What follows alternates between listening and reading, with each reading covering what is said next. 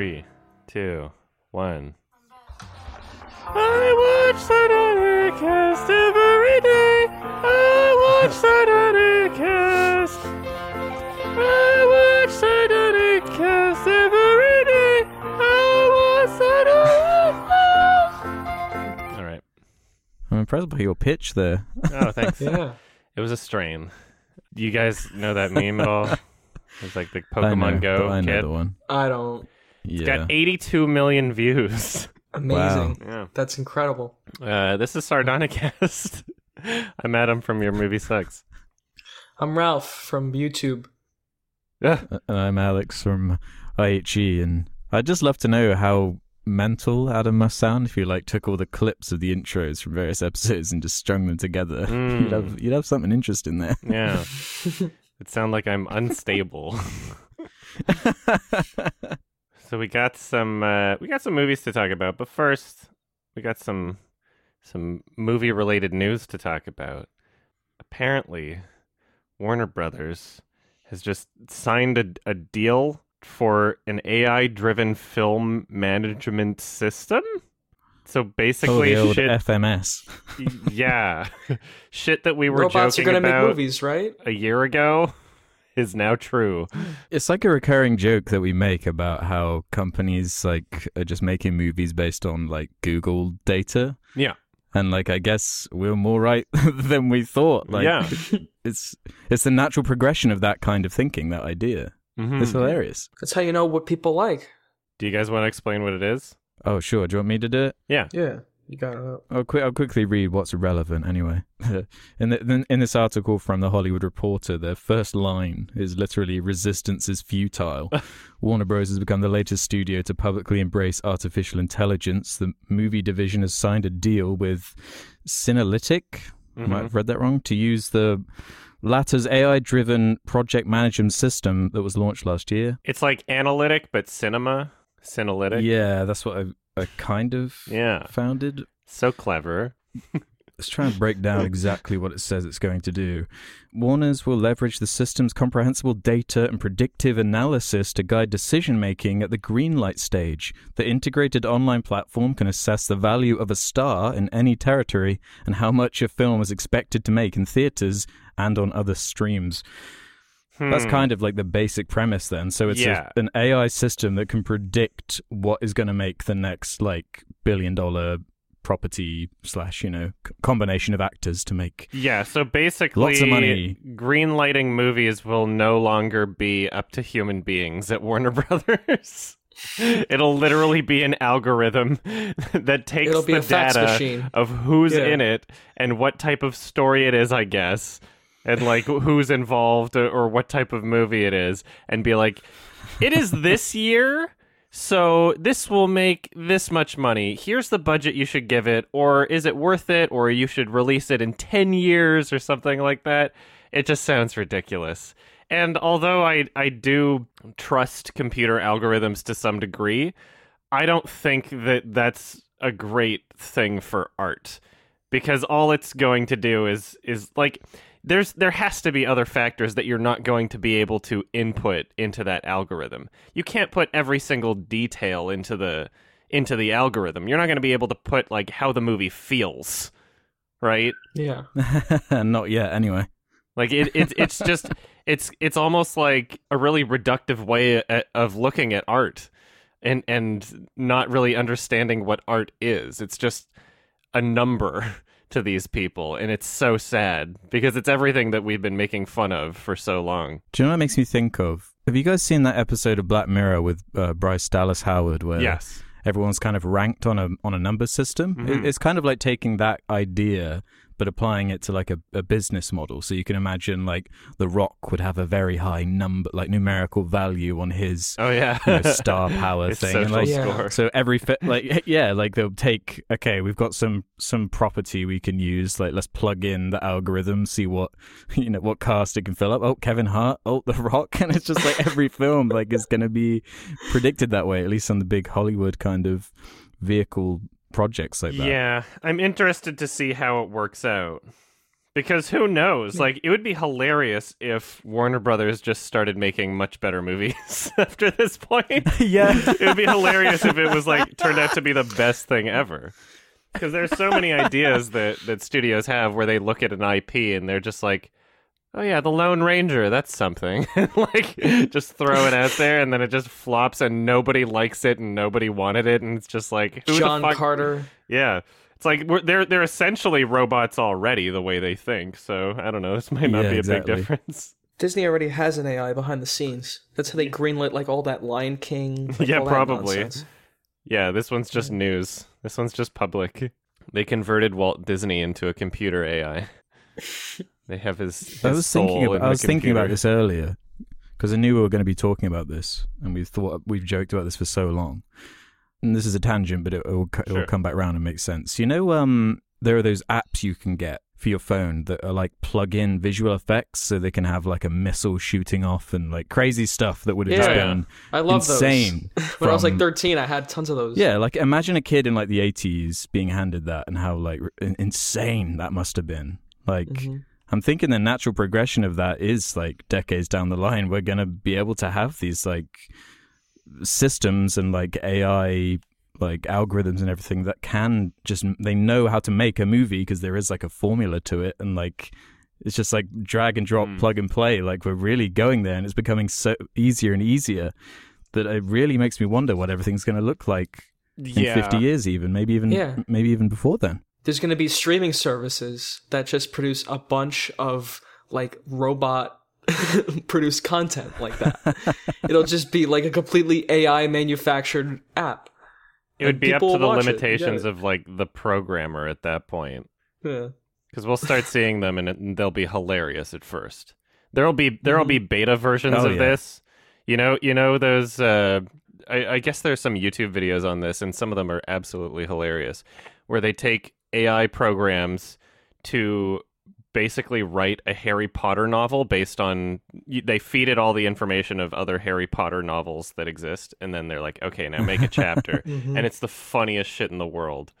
It's just so I think I've ridiculous. heard of that. There's also like some good subreddits where they basically take all the information from other subreddits and other commenters and the titles of posts and the links and etc. And they're subreddits that are literally just entirely filled with bots pretending to be subreddits. So there's like subreddit simulator, and then there's a one with a better algorithm called subreddit simulator GP2 or something like that. And some of those posts are just the funniest shit in the world. They're either like nonsensical or just like unintentionally perfect in a way. You got to check some of them out. Some of them are really funny. Yeah. It's like such a stereotype for the most popular, influential filmmakers that make these ridiculous movies like Avatar and like the Hobbit movies and all this, like Peter Jackson, James Cameron, Jon Favreau. They're all obsessed with the technology aspect, and they're using things like VR already to assist in making their computer animated movies, basically. So if they're at like the forefront now, and we can predict that eventually that stuff is going to be feasible to have in our homes, like what is going to be capable, you know, just from someone's basement, effectively, eventually, just because of the technology advancement. It's really interesting to me. I mean, like, we kind of already have that. It's called Source Somewhat. Filmmaker. But it's, Yeah, I was The thinking about Kinect, that too. right? That's kind of like mocap. You can use it for mocap, the Xbox Kinect. Oh, yeah. Yeah, true. So people have that. VR is kind of that too. You can like use motion tracking body in your tracking. house to do full body tracking, or to make something in your house if you want. Yeah. I've known artists who have done that. It's cool. It's You don't need to be easier James now Cameron to do shit like that. than ever. And it's going to be even easier like 50 years from now. So hmm it'll be great, unless it's the AI making all the movies. Yeah. I'm just wondering if... So imagine, like, the most surprise hits of the past 20 years or something. Like, whether or not Avatar is original in concept, it is technically an original IP. Do you think an algorithm could have predicted that it would be the top-selling movie of all time at the time? James Cameron's Avatar. Because there weren't any, like, really big stars in it. What was the main guy? Like Sam Worthington? Is that who Sam that is? Worthington, Yeah. yeah. Zoe Saldana. Nobody knows who that is. Michelle Rodriguez. Yeah, it's like a And bunch they're all of blue aliens yeah. anyway. So it's hard to James tell. Cameron. Yeah, it's just technology was the hype about it. But how do you plug that into the algorithm? How do you input that data? How can you tell it that Yeah, it's I like don't know. a 'Cause, technological that film was breakthrough? sold on a scale. Yeah. We're getting to a point now where if we see a trailer for a film like Avatar, it's not impressive just based on the technology alone anymore. Because we have been seeing films like that for ever since it came out, basically. Just these huge, ridiculously, vast films where you see like everything exploding and just thousands upon thousands of things on the screen at once. Like, it's almost like a race for quality now that things are going for. Like, there's so much shit being made. The only things that are really of note are things like Cats that are just a complete failure, or things that are really good that people are talking about on Amazon Prime or Netflix and stuff like that. indie stuff. A24. Well, like The Lighthouse, like that had a weirdly huge reception in terms of like online, conversation, which I thought was really interesting to see. Like that, typically you would never see a response like that from a movie that strange and weird. Yeah. For like indie movies. Yeah. It is getting better. I mean, like, people are becoming more aware of smaller films. It's even more so for the games industry. I feel like the games industry, like, indie is where it's at. All of the best games of the year are like indie games. Like fucking second highest selling game of all time is Minecraft, and like Undertale is a huge hit, and like you can make an indie game and people will fucking pay attention to it. It's a lot more difficult for films, but we are getting closer to that point where it is people are paying attention. Yeah, because as soon as you're plugged into that machine and there's just obscene amounts of money, like monopoly money on levels none of us could even really understand. Like, of course, like they wind up being these watered down products compared to these risky little films with like tiny budgets in comparison. Yeah, and I mean, like, at the same time, though, regardless of what happens at the studio level, because it's becoming easier than ever for people to make independent films, I mean, it doesn't really destroy art, even if the studio films are not going to make anything artistic anymore. And that's part of the reason why indie games at this point flourish, is because AAA is down the shitter. It's like every AAA title is just like absolute dog shit. Everyone's favorite series getting ruined in microtransactions, and like one of the most predatory entertainment industries that exists. So people are like, oh, I'll just play Undertale, I'll play Minecraft.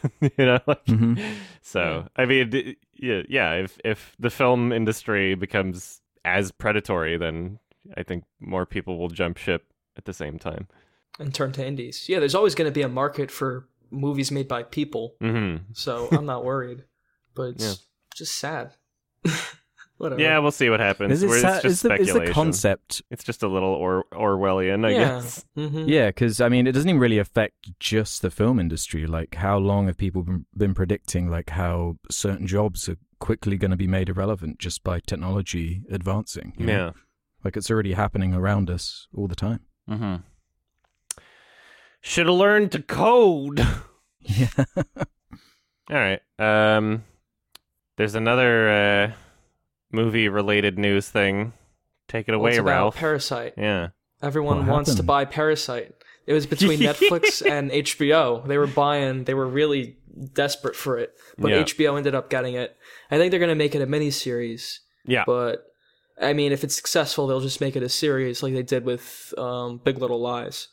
So that's what's going to happen.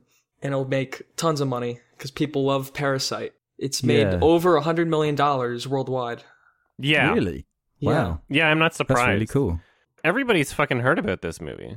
Yeah. The average film goer, or the average film lover, I guess, someone who's excited about movies but doesn't necessarily see a lot of foreign or indie titles, those people have heard of this movie, and a lot of them have seen it. Like, there's serious hype around this movie, and that's awesome. Yeah.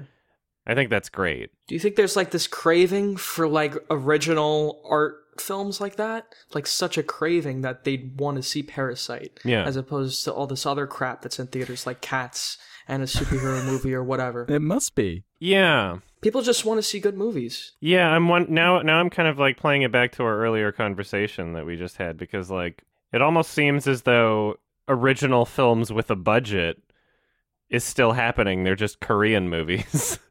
It's like, Yeah, wow, the landscape's just changed. America is China too. fucking up a Like bit. there's that movie The Mermaid that made hundreds of millions of dollars. It's It was probably a not huge good hit. though. Yeah. Let's be honest. No, I've seen it. It's okay. Oh, yeah? It's the guy Stephen who made Chow, Shaolin yeah. Soccer. Stephen Chow, yeah. I liked it. It's no Shaolin Soccer, it's no Kung Fu Hustle. Absolutely. But it's not that, but it's still solid. Yeah. If something's really successful in China, I'm immediately skeptical about what kind of movie it is, because they have very different tastes than I do. Sure. Yeah, honestly, I think more people would be jumping on these kind of movies if it was simply just easier for people to get hold of them, you know? Like, we always are having problems behind the scenes with movies being released in America and Canada, but I have to wait sometimes up to like 6 months for some of these films to be released over here. So the moment these companies realize that the easier it is for the consumer to get a hold of their product, like the more people are going to be talking about it and the more, you know, news is going to spread like this. Like, thank God for the internet. So we're able to spread our love for things like The Lighthouse and Parasite and stuff, and people are enjoying it because of course they're great, you know, like the Golden Globes, the director came up and he had his cool Oh yeah. speech that was spread around and there was a great response to that. Like, Yeah. there's some good coming from it for sure. I'm really proud of my favorite Bong. He's the best. Everyone making articles like a Bong hit. Yeah, I think what wound up helping him is that he directed a few English language features that were successful enough that people were like, I like this guy. And then people were like, oh, you know, they see a foreign film and maybe they might be unsure of it at first, but they know like, oh, I liked Snowpiercer. It says it's from the director of Snowpiercer. I think that might have helped actually. Yeah. Yeah, Although I don't think his American films are as good as his Korean films, but still. I also agree. Yeah. It could be turned into a miniseries and still be fine. My problem is that, like, a lot of Asian stories being adapted into a North American setting, a lot of the time just don't work as well. And with Adam McKay's name attached to it, it's not sounding great, honestly. I don't really like really? him. Yeah. But the Old Boy remake was so good. Oh, God. Jesus. Yeah, and like the Yeah, Death we don't talk Note about remake, and yeah, Ugh. just adapted into Awful. America. The Grudge Especially remake, if Netflix got it. Wow. 2020. Imagine that. Yeah, I don't know. I'm really not a big fan of Adam McKay. No, I don't think he's going to make something as good as this film. But it's got like a good basic premise. Yeah. And they'll stretch that out. The way this article is written, Yeah. it makes it sound like Bong Joon-ho is involved in it. So Yeah. who knows? Which would be great. Might be a producer or something. Maybe he'll direct the pilot. Yeah, that would be great. cool. Yeah. Yeah. I would say it depends on his involvement, really. Yeah. Like Scorsese directed the pilot for Boardwalk Empire. Yeah. Big directors do that Mhm. stuff. Could definitely be worse. Yeah, definitely. If Sony Yeah. picked it up, maybe it'd be more... I think if cause for Netflix alarm? picked it up, I'd be more worried. Yeah. Although HBO recently has been slacking. I don't know. That Game of Thrones season was not the best. yeah. But I don't know about that Watchmen show. I've heard mixed things. Yeah, same. Yeah. Got a good soundtrack there. Mhm. Okay. I'm just trying to find. Yeah. Oh yeah, here we are. So people have been making like obviously the talk about Parasite getting a North American, or sorry, just American, I guess, remake. It's been a discussion for a while, obviously, because it's a very successful foreign film, and people are always pissed off at these American remakes, especially in our subreddits.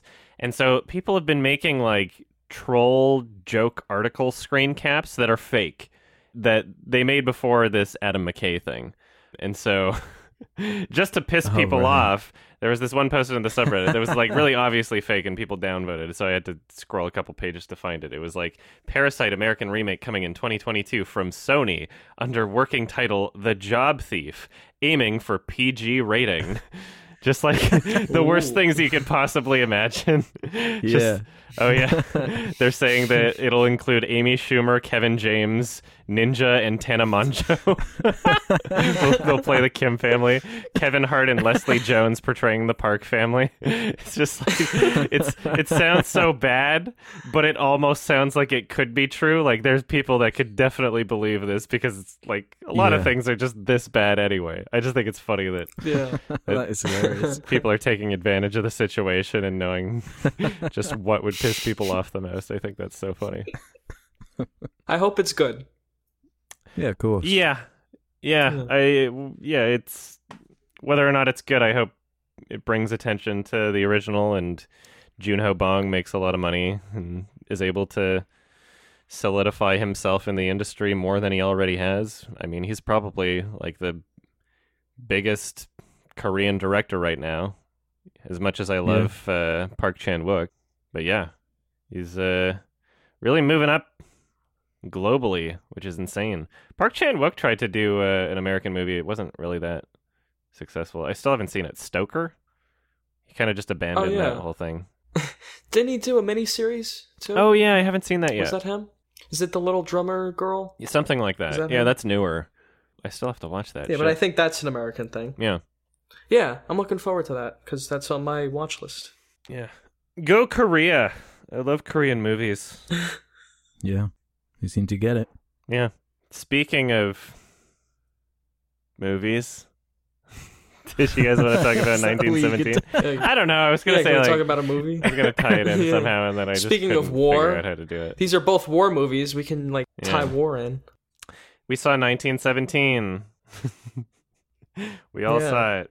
The new Sam Mendes, the visionary director of some James Bond movies and Things We Lost in the Fire, and also American Beauty, which is his best movie. Road to Perdition as well. Yeah, there's a lot of forgettable ones that he has in there.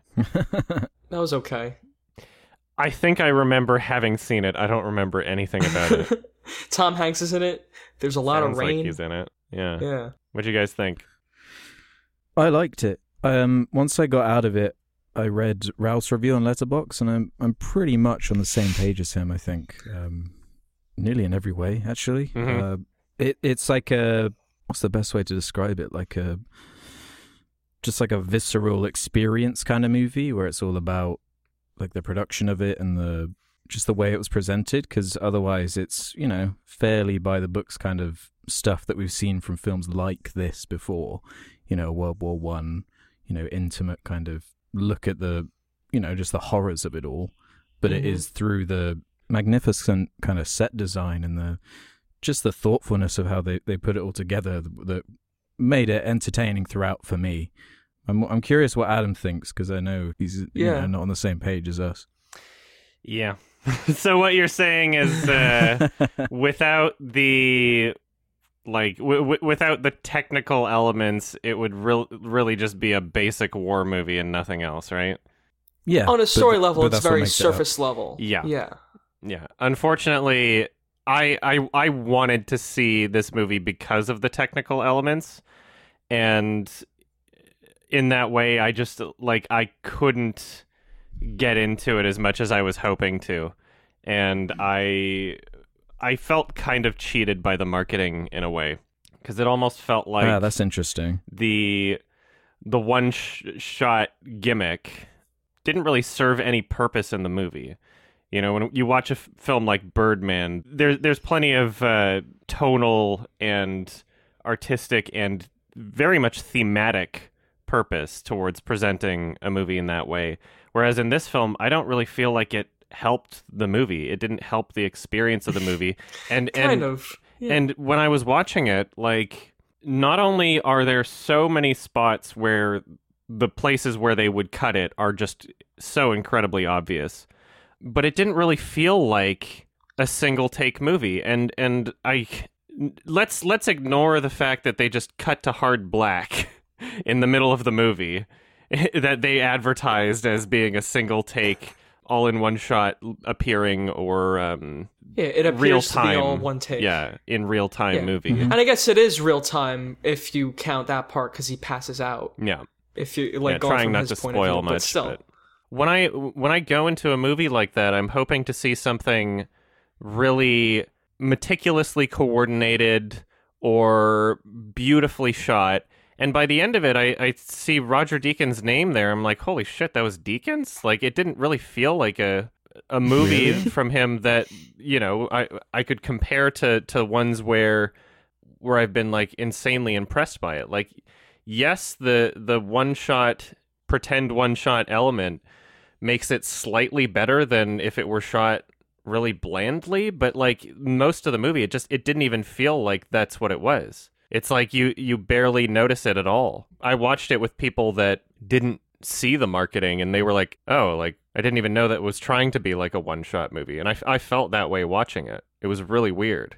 It felt like a really wasted opportunity when that's what the marketing was. That's interesting, because I went in completely blind, hadn't even seen a trailer, didn't know anything about any of this marketing. So for me, that really wasn't an issue. And I didn't have, like, I thought it really came across like it was kind of meticulously shot and put together, and the way, because it was, like, every sequence was presented as, you know, a one-er, effectively, with the hidden kind of cuts in there. But even with that, there's still, like, minutes of footage where so much coordination had to be, you know, sorted out. There's two specific points, I would say. And they got a lot of playtime in the trailer, those two scenes. Yeah. That's part of why I feel cheated. Most of it is just two people walking around. Okay. Yeah, but I don't really agree with the Roger Deakins, like it not really feeling like one of his movies, because I really enjoyed the way it was shot more than anything. Yeah, I thought it looked great. I thought it was very clever. Especially a coast or that city that's lit at night. Like that all looks amazing. That was incredible. But man, yeah, like you said, on the story level, there's just not a lot going on, really. And it has, like, a lot of those, like, the checklist of war movies. Like, he goes in a basement and he finds, like, a baby and a woman. Yeah. Like, it's just, and then he leaves them. He can't eat that. He needs milk. Oh. Yeah. Yeah, he happens to have so it. much cheesy but there wasn't, like, bullshit an in this emotional movie. scene. Yeah. It didn't work, really. The milk thing was definitely the weakest, aspect to me. I didn't really see the point in that kind of setup payoff. Like, normally if you're going to do something like that, it's for something vital, but that one in particular was like, okay. Yeah. I enjoyed more, like, the silent moments, or, like, when there was facial acting. Like, the two main guys just walking around or, like, reacting to things. I thought then they were great. It was, like, the dialogue scenes that I thought were more forced. The dialogue was terrible. Some parts, yeah. It was super cheeseball. There was some, like, cheesy stuff, but that really didn't bug me that much. Do you guys just hate British people? What's your problem? Yeah, that's it. You got me. Well, some of it felt cheesy because of the music. I was too. about to go into the music. That was my... for sure. In an experience was movie, I kind of awful. want to feel like I'm there, and we just saw a film, Come and See, that has a lot of moments that are really disturbing and messed up because of the way it uses sound. And here it was like it wasn't bad music, but it just took me out of the horror of war. It wasn't great kinda music just felt either. like It lacked the intensity. Yeah. It lacked the intensity of what I was watching. Like when he was running across the battlefield, like bombs are going off. And he's like knocking into people too. So like some people were laughing in the theater. Yeah. But they're playing this hopeful music. And I'm like, if you just let the moment just play out without the music, then people could just kind of read into it however they want. Yeah. The music thought it would've pissed been me off a slightly better. lot, actually. Yeah, there were a few moments. It was my least favorite thing about the movie was the music in particular. Yeah. It was just too much. Like, just you've already got all the pieces in play, and there's enough sort of like to, visualize and watch. Like, you don't need to play this kind of overbearing music all the time that sounds really familiar to what Newman's done for years now. Yeah. Like, you mentioned Road to Perdition, and it's a problem I have with that movie too, where it's just, stop with the music, okay? Like, you don't have to tell me how to feel constantly. Like, it helps sometimes, but just all the time it starts to just become irritating and distract from the scenes. Yeah. It ruins the moments where they do use it well. There are probably 3 different points in the movie where I thought the music worked fine. And it was more of like a tonal thing. So when they're getting the orders near the beginning of the movie, and the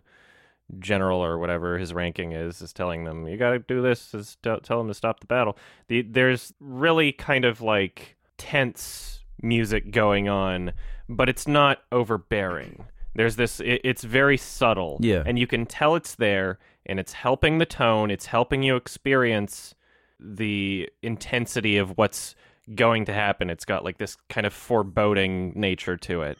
And then for most of the movie, it's like it feels so forced. It feels too loud, too overbearing, trying to influence emotions that aren't even necessarily in the film or would be better without the music. Like as soon as they leave their trench and they're going to the other trench, and they're like kind of like walking slowly with their guns out, like we're not sure if there's still Germans in this trench or whatever, walking slowly around, and the music's going like ba ba ba ba ba ba ba ba ba ba ba, and then like the music stops immediately when they like go around the corner. I'm like, holy fuck, this is the cheesiest shit.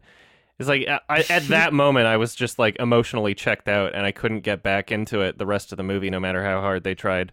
It wasn't just like the single moment that like ruined the movie. If the rest of the movie was fine, then that would be another story, but like the rest of the movie was just basically that to some degree, and I couldn't take it seriously, which is just so sad because I was actually looking forward to this.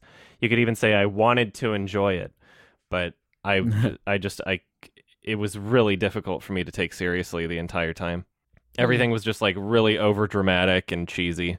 I really didn't think it was that. I thought there was more positives than negatives for sure. I agree with a lot of what you're saying, Adam, but yeah, the positives, like I think, overweigh that, like the technical aspect of it. I don't know. Music affects me. There is something. It really does. There is is something tonally off about it too, because like it is so staged and it is so precise, and it kind of loses that like war like feeling of that intensity, like that Saving Private Ryan, which is very quick cut and the high shutter speed and all that. I think that's more visceral than what this is. Yeah, which is beautiful, but it's not. I'm not getting that same gut punch. It doesn't help the movie. Like Dunkirk is like the pacing in that is crazy, and the use of time is like very weird, but I found that way more intense. Both the music and the editing in that film help the film. Yeah. Whereas this just feels like it would help a different movie. Why couldn't this be 5 shots? You know, you can have really long takes that are super impressive. It's just like, is the one take thing going too far now? Is it just like if you have a long take, it's going to be good. It just feels contradictory to what the movie is trying to be tonally. Like they're not somewhat the same. It feels like it's different movies trying to be the same movie and just conflicting with each other. That's kind of what pisses me off about it, is like I was going into this hoping to see some sort of like art film, and then it turned out to be just a really basic war movie with some extra icing on top. That just pissed me off, because if I knew it was going to be that, I wouldn't have bought a ticket. I'm really not interested in seeing basic war movies, even if there's a little bit of icing on top. Like Hacksaw Ridge? Yeah. I'm really. I like basic war movies, especially if they're corny. Than Hacksaw Ridge. I think it's better than Hacksaw Ridge. A lot of people have a huge boner for basic war movies, and I'm just like, I can't. I understand that there's a huge market for it, but I just like, I'm not interested. A lot of the stuff just didn't bug me. Like, I kind of liked the simplicity of how it began. I think it did sagged later on in the movie, but I did like the way it was like you just have 2 characters. They're given a goal. It's a really simple but difficult to achieve goal, and what they have to go through. And it's like a journey movie. It's almost like fucking Lord of the Rings or something, where it's just a tiny group and they've got to get from A to B, and you know all the chaos that's in the middle is really what is the interesting part about it. You know, the Warner aspect of it kind of enhanced the journey. For me, like you really felt like you saw the entire journey of how they got from A to B. I think that's what they were going for, but you're right. It does sometimes conflict with the visceral nature of like war movies are known for, like some of the better ones, like, you know, like Come and See, like Dunkirk. I think that's one thing that film nailed comparatively. But I didn't mind like a lot of these things. Like, that they did bug me and they were there, but I thought overall the experience was, you know, valuable enough, because I just think the time period's really interesting and they depicted it in a way that seemed, you know, fairly true to, you know, how it would have been with, you know, all the rats and the misery and the death and the, you know, it's very heavy in that sense. You know, I enjoyed a lot of it. Yeah. When it was clear what the plot was going to be when they got their orders, I was like, hell yeah. I was still on board at that point. And I was thinking in my head that the simplicity of it would be something that I was praising, and that alone is totally fine. The beginning's great. It reminded me of like Paths of Glory, how they were walking through the trenches just talking for like 10 minutes or so. It was very cool. The production design it was once they got out, was great. It started to fall apart. The costumes were great. It's just at its core what the movie is just so fucking boring and stupid to me. And I just and it doesn't matter how much you doll it up with this whole one take gimmick that they betray in the movie. And like it's not really a one take thing anymore, and it's like, okay, fuck, it's not even pretending. You lied to me, Sam Mendes. It's the marketing that pisses me off a bit too. I might have given this 1 point higher if I hadn't seen any of the marketing, honestly. Yeah, maybe. Interesting. When I was watching this movie, at any given moment, any different scene that I was watching, I would think to myself, man, I wish I was watching blank, and it would be a different movie every time. They're floating down the river, I'd be like, man, I wish I was watching The Revenant. At night, running around and almost getting shot, I'm like, man, I wish I was watching The Pianist. And then other points of the movie, I was like, man, I wish I was watching Dunkirk. It's just every single bit of this movie is just so underwhelming in comparison to great movies that are essentially doing very similar things at any given point in time. There wasn't really anything new that happened in this movie, and so I'm just left wishing that I was watching something better. I understand that. It does feel like something that was elevated by the technical execution of it, because the story itself is very lacking. Mm-hmm. But it still works, kind of. Yeah. It's kind of like Gravity, kind of. I wish it was more epic.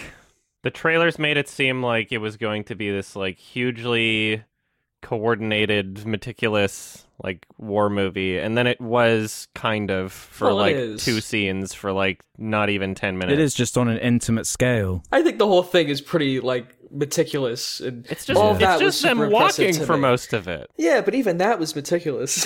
It has its moments, like when they're in the trench and they're scared by like a skull or something that's in the dirt, and he dips his hand in some dead body or something. That was like kind of slapsticky. It was kind of funny. Kind of, but it got a visceral oof out of me. Yeah. The whole tone of the thing was very almost Hacksaw Ridgey. I mean, like it wasn't like a real war. It felt like a movie. It felt like a performance. Directly before that, when he like cuts his hand on the barbed wire, I was like, oh, that looked really fake. And then it was immediately answered by like, oh, it's because he sticks his hand in the thing. And, you know, by the end of it, I was like, I guess it was worth it for that really fake, like, pretend to cut yourself moment. But, you know... And like, I don't want to spoil too much at the same time, but so I'm just going to be cryptic about this.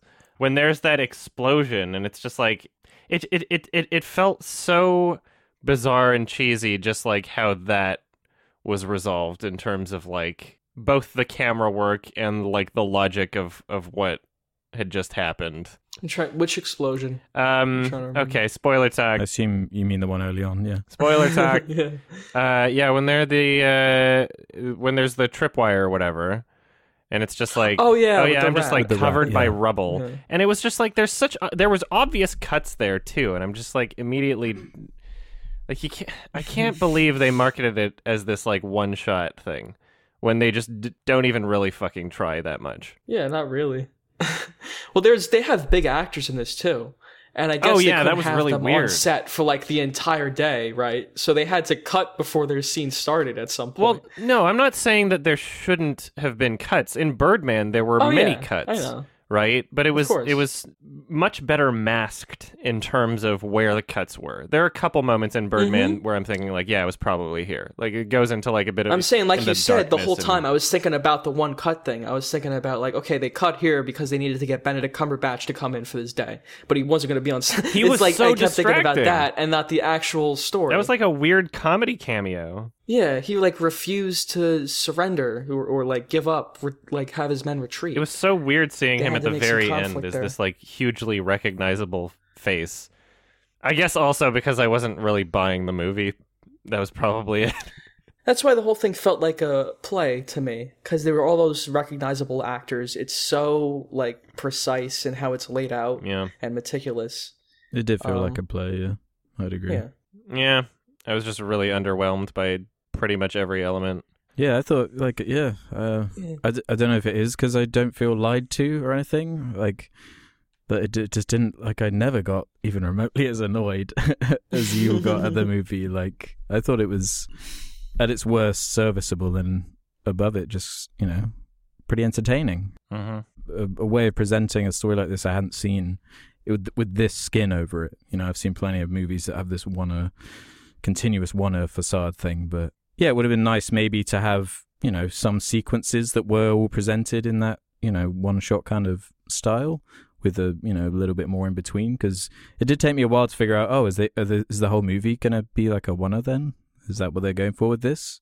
I didn't realize they were going to do that, but it didn't really bug me. Like, it genuinely didn't. I wish you guys had seen The Climb by this point. It's playing at Sundance, Ralph, if you want to catch it there. Oh, yeah? Because, like, each one of the scenes in that movie is its own separate, like, one-take shot. And that was a movie made for, like, I don't know, $50,000 or some shit, just by, like, two guys self-funding the whole thing. There was more impressive shit happening in that than in this movie. Like, I was more into the nature of how that was shot and the coordination behind what was going on than I ever was in this movie. It had the expectation of me supposed to be impressed by it, and I just wasn't. And I wanted to be so bad. I was actually looking forward to this. We have, like, the inverse, like, responses, because, like, I really wasn't, like, hyped or anything for the movie. I knew nothing about it, didn't watch any marketing, and I went in and enjoyed it as a result. That might have been why. I don't know. Well, I was looking forward to it. I had much the same reaction as Adam, but I still like the movie. Mm-hmm. I still think has its moments. Yeah. It is solid, I think. I don't think it's terrible. I just, like... Oh, no. I thought I was being negative on the movie, so I'm glad. I'm the most upset in movies I'm just going to forget about. Yeah. And I'm completely going to forget about this. Yeah, I'm not really going to remember it beyond. How did you feel about the main character basically being killed pretty early on? I mean, I don't know. There were kind of two main characters. He was more of the main-ish character. I knew one of them was going to die. Like, that was pretty obvious. Mm-hmm. I didn't take his death seriously. It was really overdramatic, especially... I found it really kind of funny when he got stabbed, honestly. I was not into it. And I wasn't trying to hate the movie. I was just like, well, yeah, because he's a fucking idiot. It's the guy from Game of Thrones. What's his name? Tommen. Yeah. It's just like presenting him as this noble, like, no, he needs water. Like, what have you been doing in this world? His friend leaves for a second. And he just lets himself get stabbed. What a fucking idiot. That didn't bother me, though, because they were, like, naive children. It's a very okay moment. And, like, the whole sequence of events leading up to that, where they see the planes in the sky, and then one comes crashing down, like, literally right exactly where they are. And, like, it's so obvious that that's going to happen, but the two characters don't realize it because they're not the audience, I guess.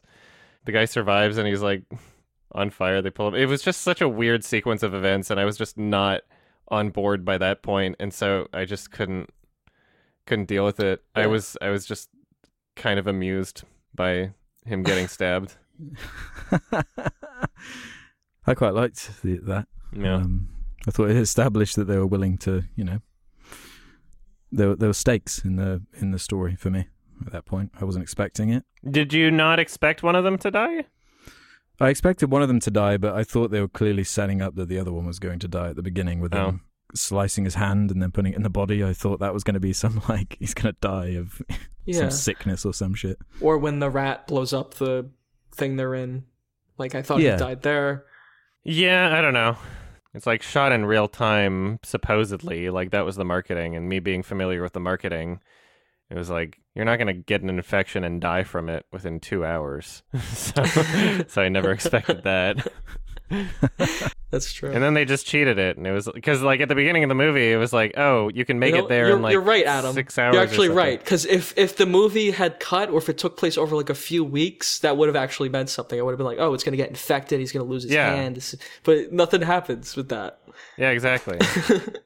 It's just there to subvert your expectations. It was just like a slapstick moment. Mm-hmm. It's just to make you go, ew! There are moments like that where it just feels like, oh, this is a movie. We need something exciting to happen. A fucking plane flies in. Like, stuff like that. But I don't mind it. And then immediately after that, like, the army shows up. Oh, yeah, and, like, they don't hear them at all, and it was really weird. Yeah, they just show up. They walk through the house, and the whole army's there. Their trucks are, like, already there. Yeah. There's, like, at least 50 people, and they're just all silently creeped up behind them on this farm. And then the guy, like, when he's running around in the town at night or whatever, and this guy comes up to him, and he pulls out his gun. And then he's like, he decides to shoot him while he's running. I found that a little comical. Like, you have this perfect moment where you could just, like, take a stance, pull out your rifle, and just end his life. But instead, he decides to, like, run at him with his rifle while shooting and trips and falls. Like, I guess he was drunk or something, but... That guy kind of looked like a CGI computer model. Might have been. I might be wrong. I could be totally wrong, but that's what it looks like. Oh, God. There was that moment where he, like... fell off the waterfall. That was some bad CG. I don't know if you noticed that. Yeah.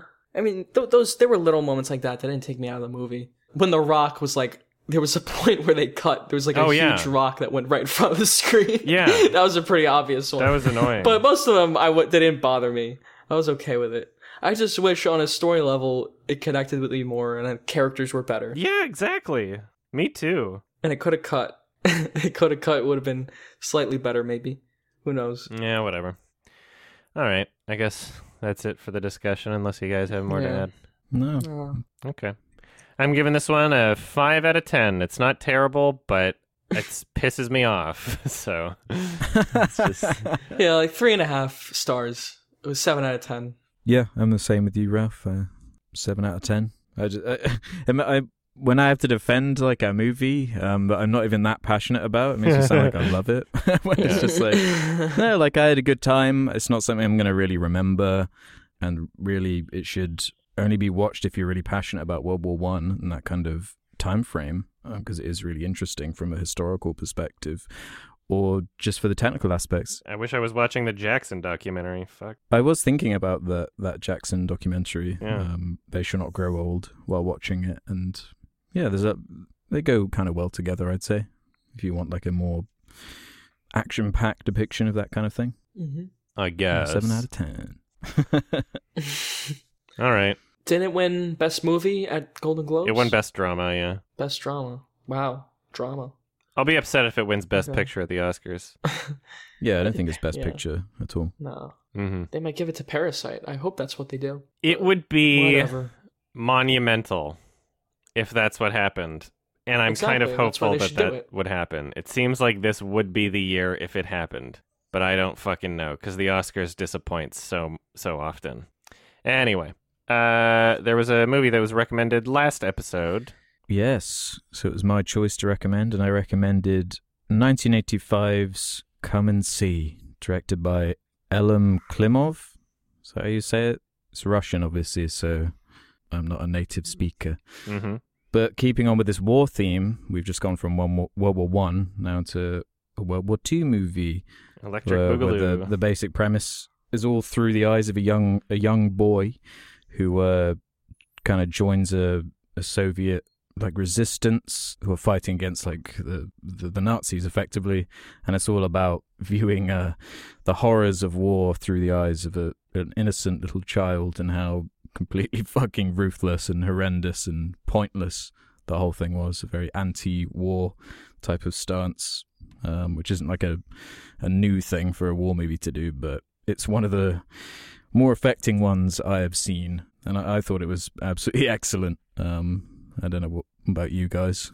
Yeah, it is very hard to watch. Yeah, it's one of those like reputation movies, I think, that has a bit of a like, this movie's going to ruin your day type of movies. And for a lot of it, I was like, I'm not sure why it has that reputation. Oh, and then like the last 40 minutes kicked in, I was like, oh my fucking god, this is like, this is spoiler not discussion. Pulling any punches. Yeah. It's really affecting the way it like slowly unravels, starting with like a innocent little boy and going all the way to just the look on his face says it all. It's so harrowing and disturbing, just watching something so innocent be dragged into such an awful, pointless conflict. He becomes a very wrinkly boy by the end of the movie. Yeah, like Yeah. I was reading in the trivia that the director struggled with like the morality of putting a kid into, even if it's all acting and, you know, on a set and everything, like the morality of putting a child actor into something as hardcore as this, because there's no way you can really edit around the way it's presented. Like, he's seeing everything around him. It's like the whole point of the movie. But yeah, dude, I love the performance from that main kid. I thought, Yeah, absolutely. it's all in the face. Yeah. The makeup in this movie is like incredible. Like how like they make everyone look very dirty and like decrepit, and just it's brutal to watch. It really is brutal to watch, the whole thing. And yeah, he was great. There's a really, really great progression of the character as the film goes on. Near the beginning, he's like constantly laughing and pretty indifferent towards his mother's suffering, not taking things seriously, still naive, hasn't yet experienced any real true horrors. Like it's this childlike innocence that is just snatched away as the film progresses, and you can see him literally basically just turn into like an old man being shell-shocked.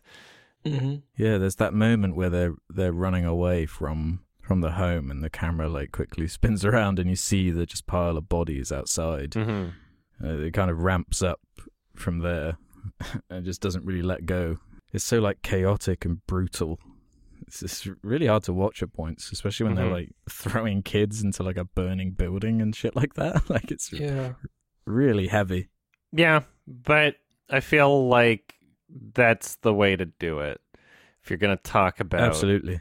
These types of subjects where the reality is really disturbing. Yeah. I think it's probably a good idea to be faithful to that. Absolutely. That's what makes it so powerful. I didn't look up a lot about the movie, but apparently it's very historically accurate to, was the Belarusians were like Belarusians? Belarusian? We're so Western. I'm not Belarusian, a I history think. major. Neither am I. But just, I forgot what I was talking about. Whatever. You said it was historically accurate. Yeah, it was very historically accurate from what I know to how they're suffering and what they went through. And that's what made it even more powerful. It's a unique perspective as well. Like, as Westerners, we don't really know that much about Russia unless we study it. So seeing it through the eyes of people from over there is really interesting on that level alone, let alone like what actually happens in the movie. Like, there's so much like imagery that's seared into my mind now, from the way they presented it. Like, for some reason, the cow and the close up on the eye really stands out in my mind. Yeah. Lots of little stuff like that. Lots of great artistic moments in this movie. Lots of great imagery. There's like, he steps on like the bird eggs and there's like baby bird chicks just like dying.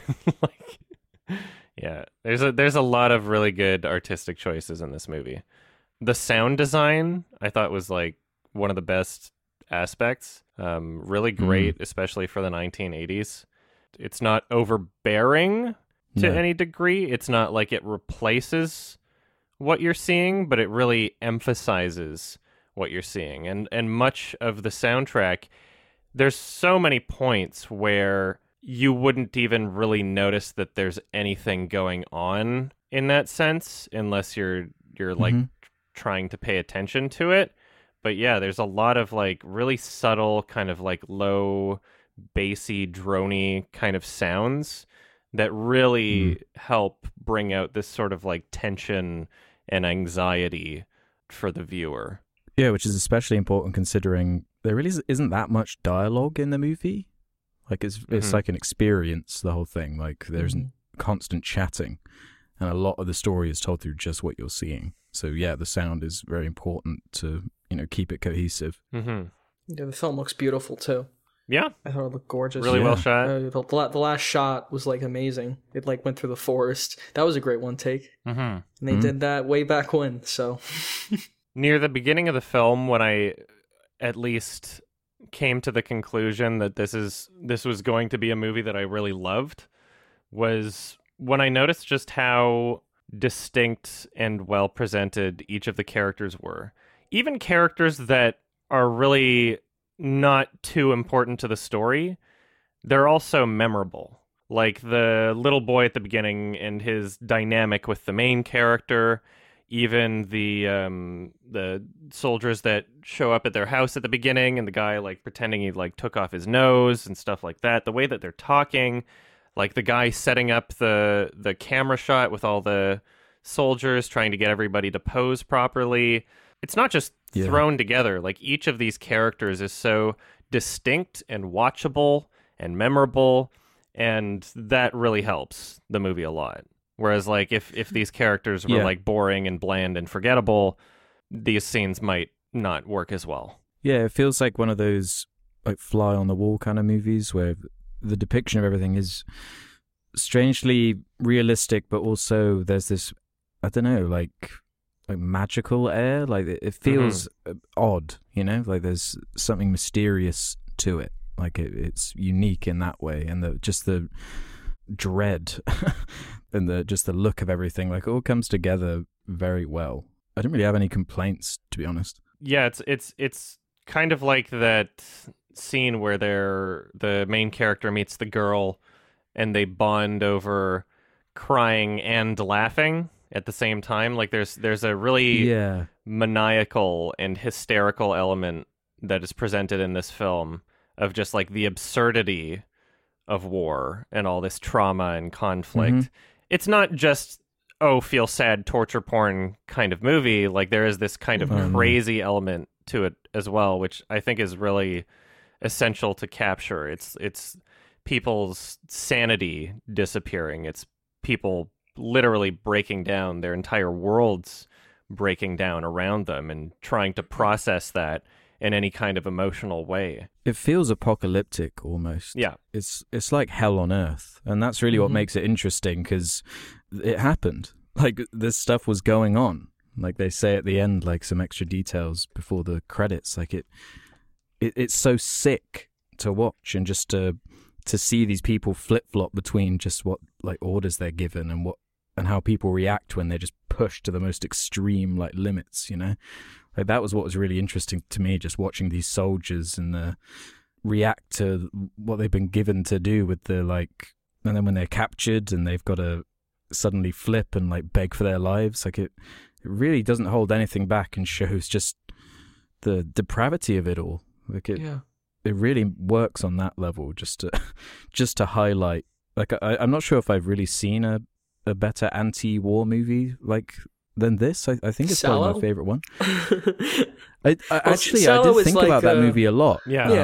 While watching that's like this. another film that was hard to watch as well. Yeah, where that film's obviously a lot more metaphorical in the way they present the same kind of ideas, but this is really more comical. Yeah, exactly. This was more serious to me in the presentation. Not that I hate Salo or anything. Of course. I got lots of Son of Saul vibes from this movie, which obviously came out much later. Possibly due to the aspect ratio, possibly due to the whole Nazi thing. There are plenty of points in this film where it feels like very chaotic, but also like very claustrophobic. And although it's not necessarily the intentional filming style to have a movie that constantly feels tight like that, but parts where it's like in the barn. Was it a barn or a church that they lit on fire? I wasn't sure. Because there wasn't like any pews in there. I think it was a barn. It was a barn. Yeah, I'm not sure. When all of them are getting like crammed in there, and like you actually see it from the interior, and just everybody's like packed in there. That like, one soldier. That was one of the most uncomfortable scenes for me. Yeah. Because I was immediately feeling like claustrophobia watching that. Mm-hmm. Just like, because you holy also shit. know what happened in World War II, so you can take a guess at what's about to happen. Yeah, and if you didn't, you knew what happened earlier in the movie. It was to the village he came from. Exactly, yeah. So it's one for the whole family. So gather around with Granny and Grandpa and watch this one. Yeah, double feature with Space Jam. Yeah. I loved like a little detail, like the kid bandaging up his gun. Oh yeah. I thought that was like That was cool. a nice irony to that. Like, look, I'm bandaging up the gun because war bad, and like this is more important than all the people that are dying around me. No, I've got to make sure my gun is in top condition. Yeah, he doesn't really use it. He carries it around like the whole movie. Because like, what else would you do? Like, you're in a war scenario. Like, you're gonna want to be armed, even if you don't really know how to use it. Yeah. He just winds up trying to hide it most of the time. Yeah. Because it's like, I don't know, it would only come in handy if it's like you versus one, not you versus like an entire troop. So there were certain shots where they had those like tracing bullets going past the screen. Does anybody know how that was pulled off? Are those like fireworks, or like did they just shoot above the actors, or like what happened there? I have a feeling they might have actually used live rounds. Yeah. I might have to check the trivia. I was looking through the trivia yesterday after I watched it. This is why I want to see the Criterion thing, is because like I know it'll be loaded with some special features, so I hope that gets a Blu-ray soon, because I'd be really hyped to watch all the those. first piece of trivia on IMDb is live ammunition was used in the film. In interviews, one of the actors described actual bullets passing some 10 centimeters above his head, so no wonder it feels so real. Holy shit. So they actually just fucking murdered a cow. Nice. That's crazy. Russia, man.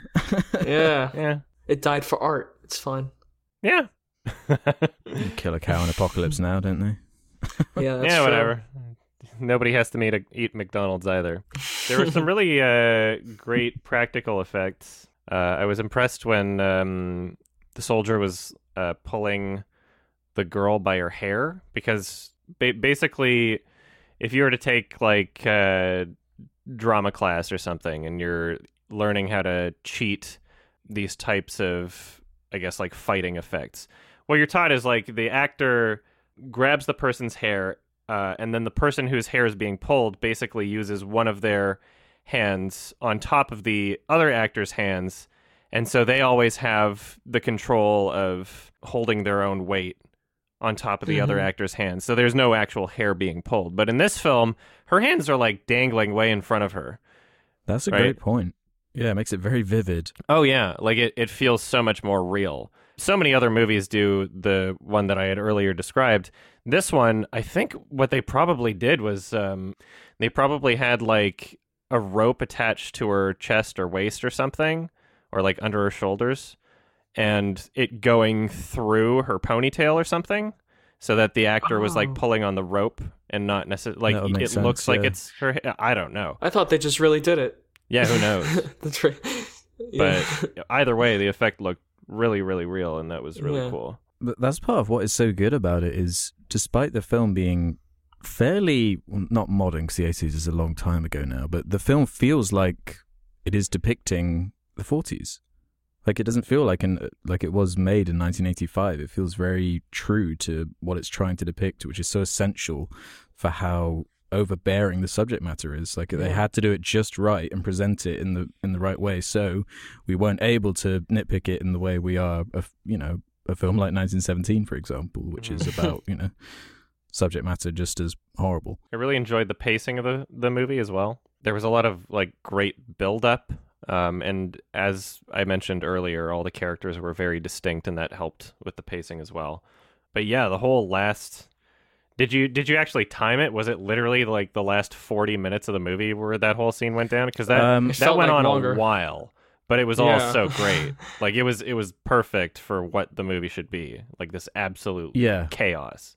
Mm-hmm. It was like a Gaspar Noé's climax sort of thing. It's like we're not gonna let you go. This is gonna keep going. Yeah, I suppose it is sort of the climax of the movie in the most horrendous way possible.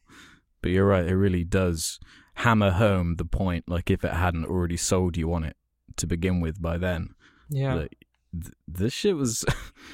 It doesn't get much worse than this. Like, I kept thinking about Cormac McCarthy's story, The Road. Have you guys read or seen the movie? I saw the movie. I wasn't big on the movie, but... I've seen the movie. I'm a fan of the book, actually, and like atmospherically has a very similar kind of feel to it, because it is like an apocalyptic scenario, and it's about just someone going through it and trying to survive in it. Mm-hmm. And you see like what the end of humanity brings out of people. It's like the whole point of the story, and the film has a very same sort of meaning to it, in the sense where it's like this, like, look at what we allowed to happen effectively, like this cannot happen again type thing, like you cannot let anything like this go on. Like, it's so awful. Yeah, it's a very very depressing but really great movie. Yeah, so it's one of those, I think it belongs in that list of like important historical films that will, right, like Schindler's List, like Son of Saul, like a lot of these movies the are. great World War II movies, especially. Mm-hmm. Or like ones depicting the horrors, especially, not so much the action ones. It gives you just a realistic enough of a slice to kind of empathize with what it was like. Yeah, but it's not manipulative. It's very blunt. No. In how it presents it. The bluntness of it is what makes it effective. Yeah. It really isn't trying to hide, like... Because there's nothing you need to dramatize or like liven up, Yeah. It's already the extreme. It's crazy. Yeah. No, I've often thought that some of the scariest films to me are war movies. I think there's nothing more frightening than the truth of like some of the stuff that has been done historically. Yeah. And the fact that it hasn't even been 100 years since this was happening makes it even more poignant to me, especially with all the endless political and war talk that's going on even now. Yeah, like, it's important to be reminded of this kind of thing every now and again, to do everything in our power to avoid it. Remind ourselves how horrendous it is. Oops. Oopsie doopsie. Oops. Oopsie.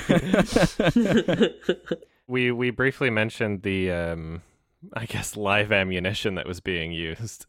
There's a couple other shots where it's clear that probably wouldn't fly too well with acting standards, placing like your actors right next to these huge explosions. They run away and then they go off, and like the dirt flies and like hits the camera too. Like, holy shit. Better hope that they know which way to run when you yell action. They don't go the other way. Because there's some like actual explosions happening really close to these actors as they ran away. There was the guy that like jumps out of the roof of the barn or whatever as it's on fire, as other actors are throwing Molotov cocktails at it. Literally just like jumping out of a burning building with... Holy shit. Yeah. There's a lot of impressive stuff happening here. And it's like, you almost don't even think about it in that way because the movie is so convincing. Like, you're just like sucked into it and like, oh yeah, this is real or whatever. Like, it flows so well. Mm-hmm. But yeah, there's a lot of really impressive stuff going on, both technically and coordinating. And I don't know. I felt more impressed by some of the sequences in this film, especially near the end, like with that whole chaotic 40-minute climax or whatever. I was so much more into it and impressed by it and like all the coordination going on than I was at any moment of 1917. I knew that was coming. And like, yeah, you don't even have, it doesn't even have to be like, ooh, this was all in one take. Like, there's any given shot where I'm like, I'm impressed by how coordinated this is and how well it flows from one place to the next. And like, you're seeing all this chaos happening and people being dragged along through these crowds, and like every single actor is like given something to do. Yeah, a lot of crazy shit happening. Yeah. 1917 was just such a missed opportunity. Yeah. Because of that. Because there's like these visceral reactions you get out of people, or like we can really ponder the horrors of war in these movies like this. And it's just like an action movie, which is fine. It's entertaining, but it could have been something more than that. And it really wasn't. Sam Mendes. we gotta go back to 1917, but this movie, it's great. It's totally different from 1917, so we shouldn't even compare it. Sorry. Like, totally. He can help himself. Is there anything we didn't like about Come and See then? Because I'm It struggling. made me feel to think. awful, but that's not a complaint. Yeah, you can't really complain if it succeeds at exactly what it was going for.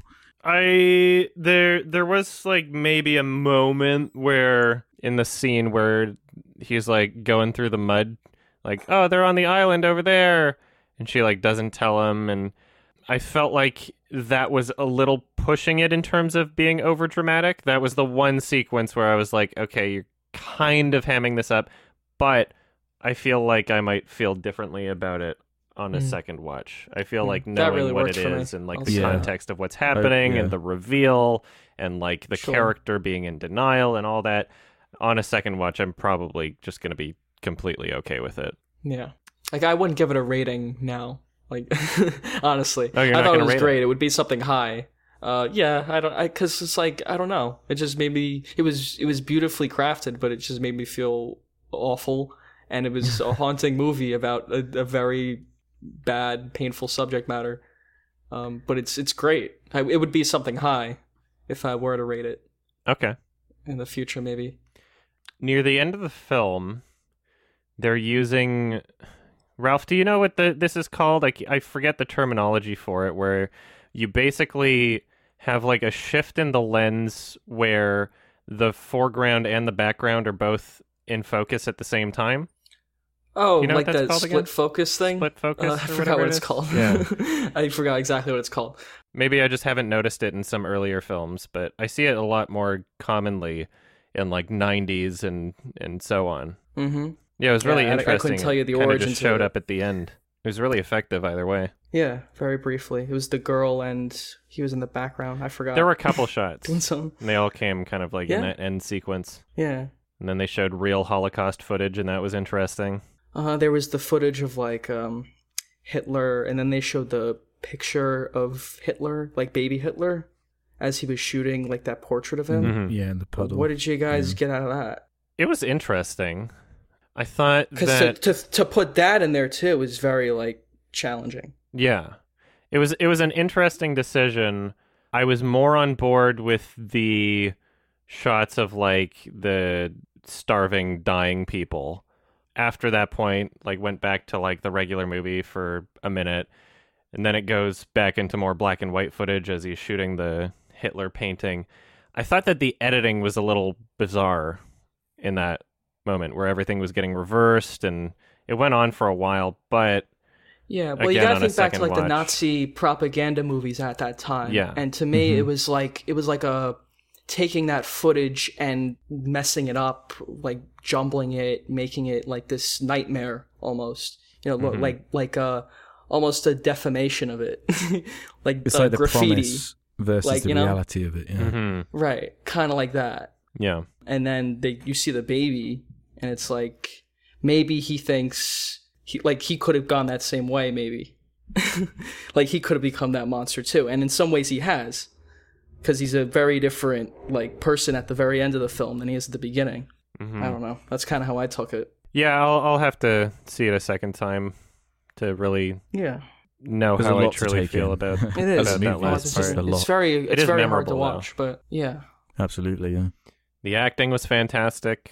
Like that Mhm. one shot when the main character, is told that his entire family is dead, and he's like looking into the Mhm. That was camera, and you can awful. see these like huge puddles of tears like forming in his eyes.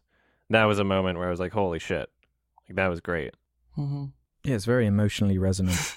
Yeah, we're just really dour because it's a rough watch. But Mm-hmm. what would you guys rate it if we want to move on to ratings? I'm giving Shall I it. lead? I was waiting for you. I was waiting for you. It wasn't really hard for me to assign a rating. There are certain special movies come along every now and again that when I watch them, it's like I have no problem giving this a perfect like 5 stars, which it is to me, and I'm sure it'll only get better on rewatch. It really affected me, and it shocked me and everything it intended to do. And yeah, I think everyone should go out their way to try and watch it if they can, especially if a nice shiny Criterion's going to come out in the Mhm. near Yeah, that'd be future. great. I'm giving this one a 9 out of 10. It might be a 10 when I see it again. I knew I would love it too. It's one of those things where it's like just been sitting on my watch list for a while. I'm like, yeah, this looks like probably something I would enjoy, sort of thing. So I'm glad I finally got around to it. Yeah. I just didn't want to watch it, Thanks, Alex. Yeah, exactly. So I'm glad you finally forced me, Alex. Yeah. It was the same reason I haven't watched like Salo either. There are loads of movies like that where it's like, I'll watch that another time when I don't want to be miserable for a bit. And then, Ralph, you're abstaining from a rating. Sure, for now. Okay. It would be something high, like a 9 or a 10. All right. I would just like to see it again. Sure. It's a lot to take in. Yeah. I can't watch it and be like, oh, that's an 8 out of 10. I was just like, holy shit. Oh, whatever. God, yeah. Just thinking about it. But you can't just keep putting it off. At some point you have to face reality, and that's what the film's ultimately about. Mm-hmm. It's like, yep, this happened. Just look at how fucking people are horrible it capable of this. Yeah. So it's important that we don't repeat that. Mm-hmm. Exactly, yeah. Mm-hmm. All right, question time? Yeah, let's do it. Let's do some questions. If you want to leave your own questions, head over to the Sardonicast Reddit, where there will be a thread where you can ask us whatever you like. So let's start off with this one from Budum, who asks, and I'm sorry, this leaves you out a little bit, Adam, so Sure. I hope you don't mind me talking about Whatever. it. To Ralph and Alex, what are your final thoughts on Mr. Robot now that it's over? I know you're making a video, Ralph, but top level thoughts while people, wait. Well, the video might actually be out by the time this goes up. No, I don't think so. It might be. Definitely part of it, because I'm going to post part of it to patrons, but okay, awesome. It was great. Yeah, I finished Sam Esville did it again. Yeah, I finished it yesterday, and don't worry, I'm not going to spoil anything, just as vague as possible. I was really happy with the conclusion of it. I wasn't sure how they were going to do it, and I'd heard that people were really satisfied with it. And I was like, okay, we'll see about that. And the last 2 episodes are really clever, the way they choose to take it. They were like a modern day Back to the Future almost.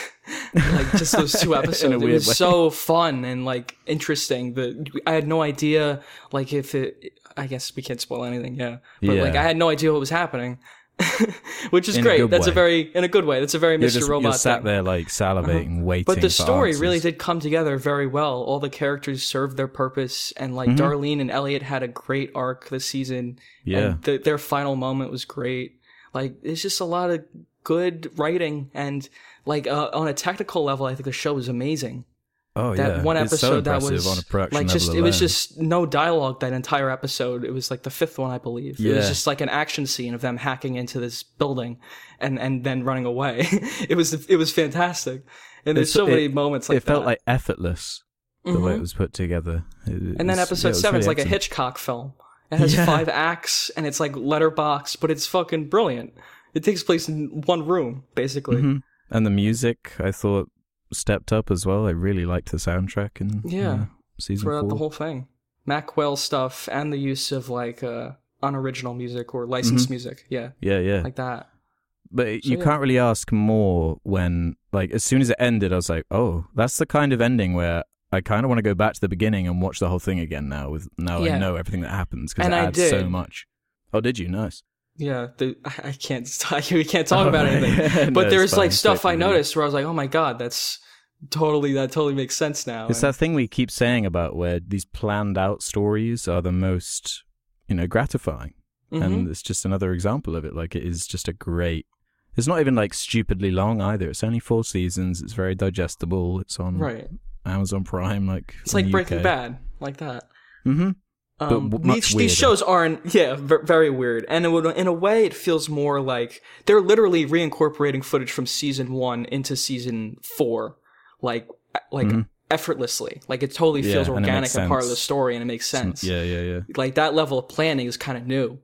But these shows aren't usually exactly planned out. I bet there's things they made up.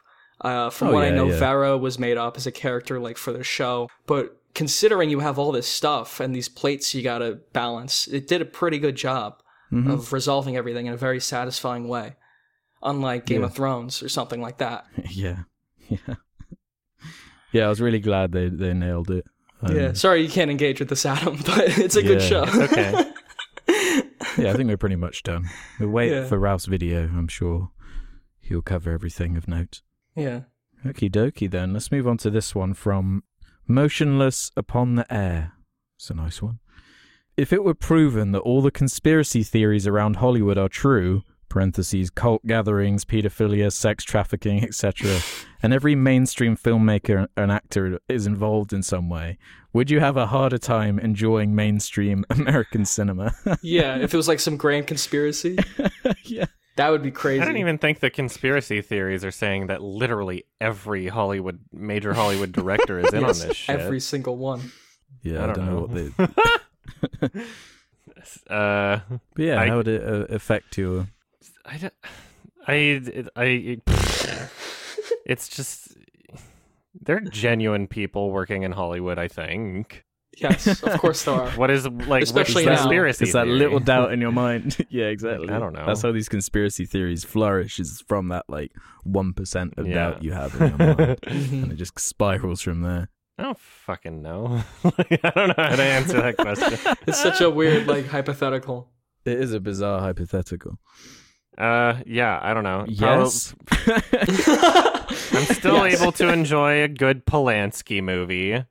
Whatever. Sure, Rosemary's Baby's good, but it's different if it's every director, Yeah, it depends the scale. like the 'cause I entire feel like industry. Yeah, If we found out this was a thing, like, it would be such phenomenal news. Like, I don't know how anyone could really recover. Like, the whole Yeah. art form would even struggle. It would be like a or Hollywood ridiculous at thing. least, like the big Hollywood directors. It would be over. Hollywood would die. But maybe that's a good thing. That'll keep them from doing AI movies. Anything to stop them. Yeah. Okay. Dar Deadpool Dar has this to say. Opinions on Golden Globes opening monologue, if you watched. The Golden Globes happened, I guess. Yeah, I didn't watch any of that.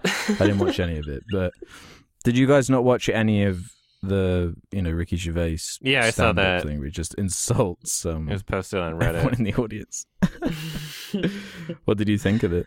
Yeah, it was funny. I wasn't like as taken aback or surprised by it as a lot of people seem to be. He's been trashing the Golden Globes every time he's on. He just gets a little bit more Yeah, it seemed like people were reacting more this time Yeah. for some reason. I think because he mentioned Epstein or something. He Because he did. joked about them being his, Oh my god. everyone in the audience being Epstein's like friend, Yeah. or some shit like that. Yeah. It was like, yeah, maybe if you didn't know who he was and you saw him come up and he made all those jokes, then maybe I could see being shocked. But if you know anything about him and his form of comedy, then it was just Yeah. his stand-up, but with a... It's like the only thing that made the Golden Globes worth talking about. Yeah. Which is why they invited him back. Yeah, exactly. Because then He knows he can everyone's get away talking with about it. They keep inviting him back. He keeps pushing it more and more every time. Yeah. God bless him. And at this point, he Yeah. just says he doesn't care. He's like, this will be the last time. I don't care. Yeah, he like I don't care. mocks the running time of it. He like pimps his own shows out and shit during That's the funny. speeches and stuff. He didn't give a single fuck. It's insulting like so many people to their faces, Yeah. including like Tim Cook from Apple. It was like Oh, yeah. hilarious. Yeah, that would not fly as well at the Oscars. The Golden Globes are No. more of a Will joke. not invite Absolutely him. not. It's like a drunken rehearsal for the Mhm. Oscars. So Yeah. they don't care. It was fine. Drunk rehearsal. Yeah, the Golden Globes are boring. Yeah, like why like who would care otherwise aside from him hosting it? Like people barely care about the Oscars even. Let alone the Golden Globes or the BAFTAs or any of this shit. It's such a like but on the same sort of lines, if we're talking about comedy and that and whatnot, I got account to ask this, has this to ask. When you guys discussed your favourite actors, you autistic cunt piece of shit barely mentioned any comedy actors. So it's supposed to be like a Jesus. joke. So with this Jesus. question I ask, who are your favourite comedy actors and comedy performances? Well, Nicolas Cage, Anna Faris is pretty great. I think she's hilarious. Simon Pegg. Yeah, Simon Pegg. yeah, Simon Pegg and Nick Frost. I'd say both of them. Yeah, it depends what you like. because there is a good comedic performance, and then there's a good comedic performance that also has a bit more to it, if you know what I mean. Like I think Simon Pegg is actually a pretty decent actor at the end of it, so it does elevate like the Cornetto trilogy or something like that. So he is able to do. Yeah, it's all about range, isn't it? Like if you're able to do a bit more, then it brings more to the performance. Like Robin Williams or someone like that. You know, he's able to do the whole gambit. Or, you know, Jim Carrey even. You know, he can be goofy and ridiculous, but he also can be in Eternal Sunshine or something more thoughtful. Yeah, that's true. Yeah, but I don't know, because then the ones where Jim Carrey is the wackiest are not like the best movies. And then he's like more held back in like Eternal Sunshine, and it's like, oh, okay, this is great. So it really depends on what you want out of a movie, I guess, or a performance. Yeah. You know, because Bill Murray is really funny, but he does the same thing every time. So it's like, is that a great performance, or maybe I just like him? Maybe. I love Sacha Baron Cohen. Oh, yeah, that's a great one. He's incredible. Yeah, that is a great answer. His determination to fuck with people in real life is what makes him stand out. Great. Borat is a great movie. Yeah. Even shout out to Rowan Atkinson, Mr. Bean. Yeah. He's great. Like, yeah, he's, as much as I like to shit on Mr. Bean, he's very good as Mr. Bean. Yeah. It's an iconic role. Yeah, man. You can't take that away from him. Charlie Chaplin. I just pulled out like a guy from the 20s. Couldn't think of anything else. Yeah, Sacha Baron Cohen's a good one. Yeah, that's my answer. Sticking to it. Shmi Hoopapa has this to ask. Do you think a movie is better if it is a cinematic achievement? For example, giving Toy Story extra credit because it is the first animated feature film. But computer animated feature film. Did they just write animated? Sorry, that was just that. Yeah, they wrote animated. They did mean computer animated. That's part of what engages you in the film, right? Is that it's the first time doing something. Like the Avatar film is the first time it was Pandora. Like you saw Pandora, and this fully CGI world was rendered like realistically, and you were engaged in it. If you tried doing that same thing now, it wouldn't be as impressive. Yeah. Well, how many times on this show alone have we given films points purely for being the film to start something, start some style or, you know, way of presenting things that just inspired so many people? Like, I think it's really important to it is interesting to watch. You know, where, like, how films have informed each other and where things come from. It's crucial to understanding the context even. Like, if you show a kid the original Toy Story now, they might mock it for how it looked and want to watch Toy Story 4, you know, but you know, that doesn't make Toy Story 1 a worse movie just because of that one aspect. There's more to it. Depends on what kind of achievement, really. Because, like, there are some movies where you could list an achievement, but it's still not a great movie, but it has its place in cinema history.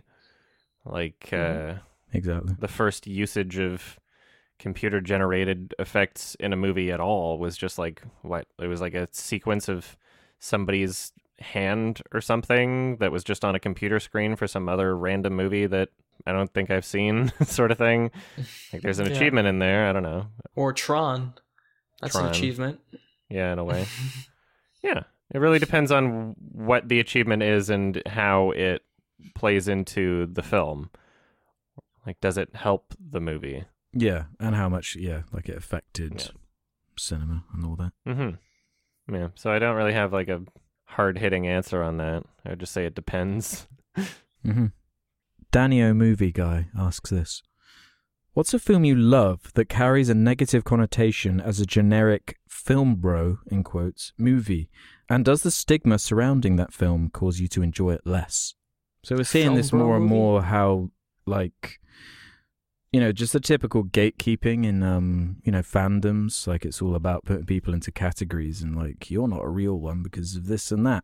An example for me would be, like, Fight Club, I guess. That's considered, like, a film bro movie. Yep. And everyone, like, you know, considers it that way. But then when you watch it, you're like, oh, this is actually really good. It doesn't make me enjoy it less, though. Like, it's never gotten to that point where it makes me, like, purely for its reputation, make me dislike a movie. But that's probably the closest one. Mine would probably be Kill Bill. Love that movie a million times. I love Kill Bill 3000. What's Kill Bill 3000? I was making a reference to Avengers Little Endgame Avengers joke. for no reason. No, yeah, Kill Bill is What's like your one of my favorite movie favorite of movies ever. Yeah, I would say it's probably my favorite Tarantino movie. Either that or Pulp Fiction, but I think Kill Bill's first. I feel like Tarantino movies have that kind In of general, yeah. reputation. Yeah, which is a shame because they're great movies, except Death Proof. Oh, But Yeah, man. I would say Pulp Fiction. I would say something like that. That's what I Yeah. see on like people make fun of people like Pulp Fiction. for no good reason. I don't know. It's fine. It's whatever. Just because a lot of people enjoy something doesn't mean that it's unjustified. It doesn't mean, like, even if some people are a part of a bandwagon, that doesn't discredit the film. Mm-hmm. Yeah, that's why I like reminding people to like what they like. Yeah. You know, like, so what if some people, hate or like something that you feel the opposite on? Like, if you genuinely feel that way, then what does it matter? Yeah. If you like fucking Fight Club or Pulp Fiction. Yeah. Like, tons of people will shit on Christopher Nolan because there's a huge fan army bandwagon behind him, but like, you also have to recognize that there's reasons why he's considered a great director, Like, there's some things he does really well. Like, he might not do a great job every single time, but, like, there's reasons to appreciate him. Right. I would like to see these people with $150 million and they have to make a Batman movie. Yeah. Christopher Nolan did it really well. There are people who shit on others for liking Kubrick. And it's just like, you don't even understand why people love Yeah, I've Kubrick seen so that. much. People like complaining that, like, if you like Kubrick, it means you're like up your ass or something. It's like, what the fuck? Are you serious? Yeah. Like, Kubrick's one of the most influential, like, greatest directors ever. Yeah, it doesn't, the amount of people behind something won't cause me to appreciate it less. It's what it means to me. It doesn't really matter what it means to Exactly. other people. couldn't have said it better myself. One more? Let's do this one then. A nice, light-hearted one to end on.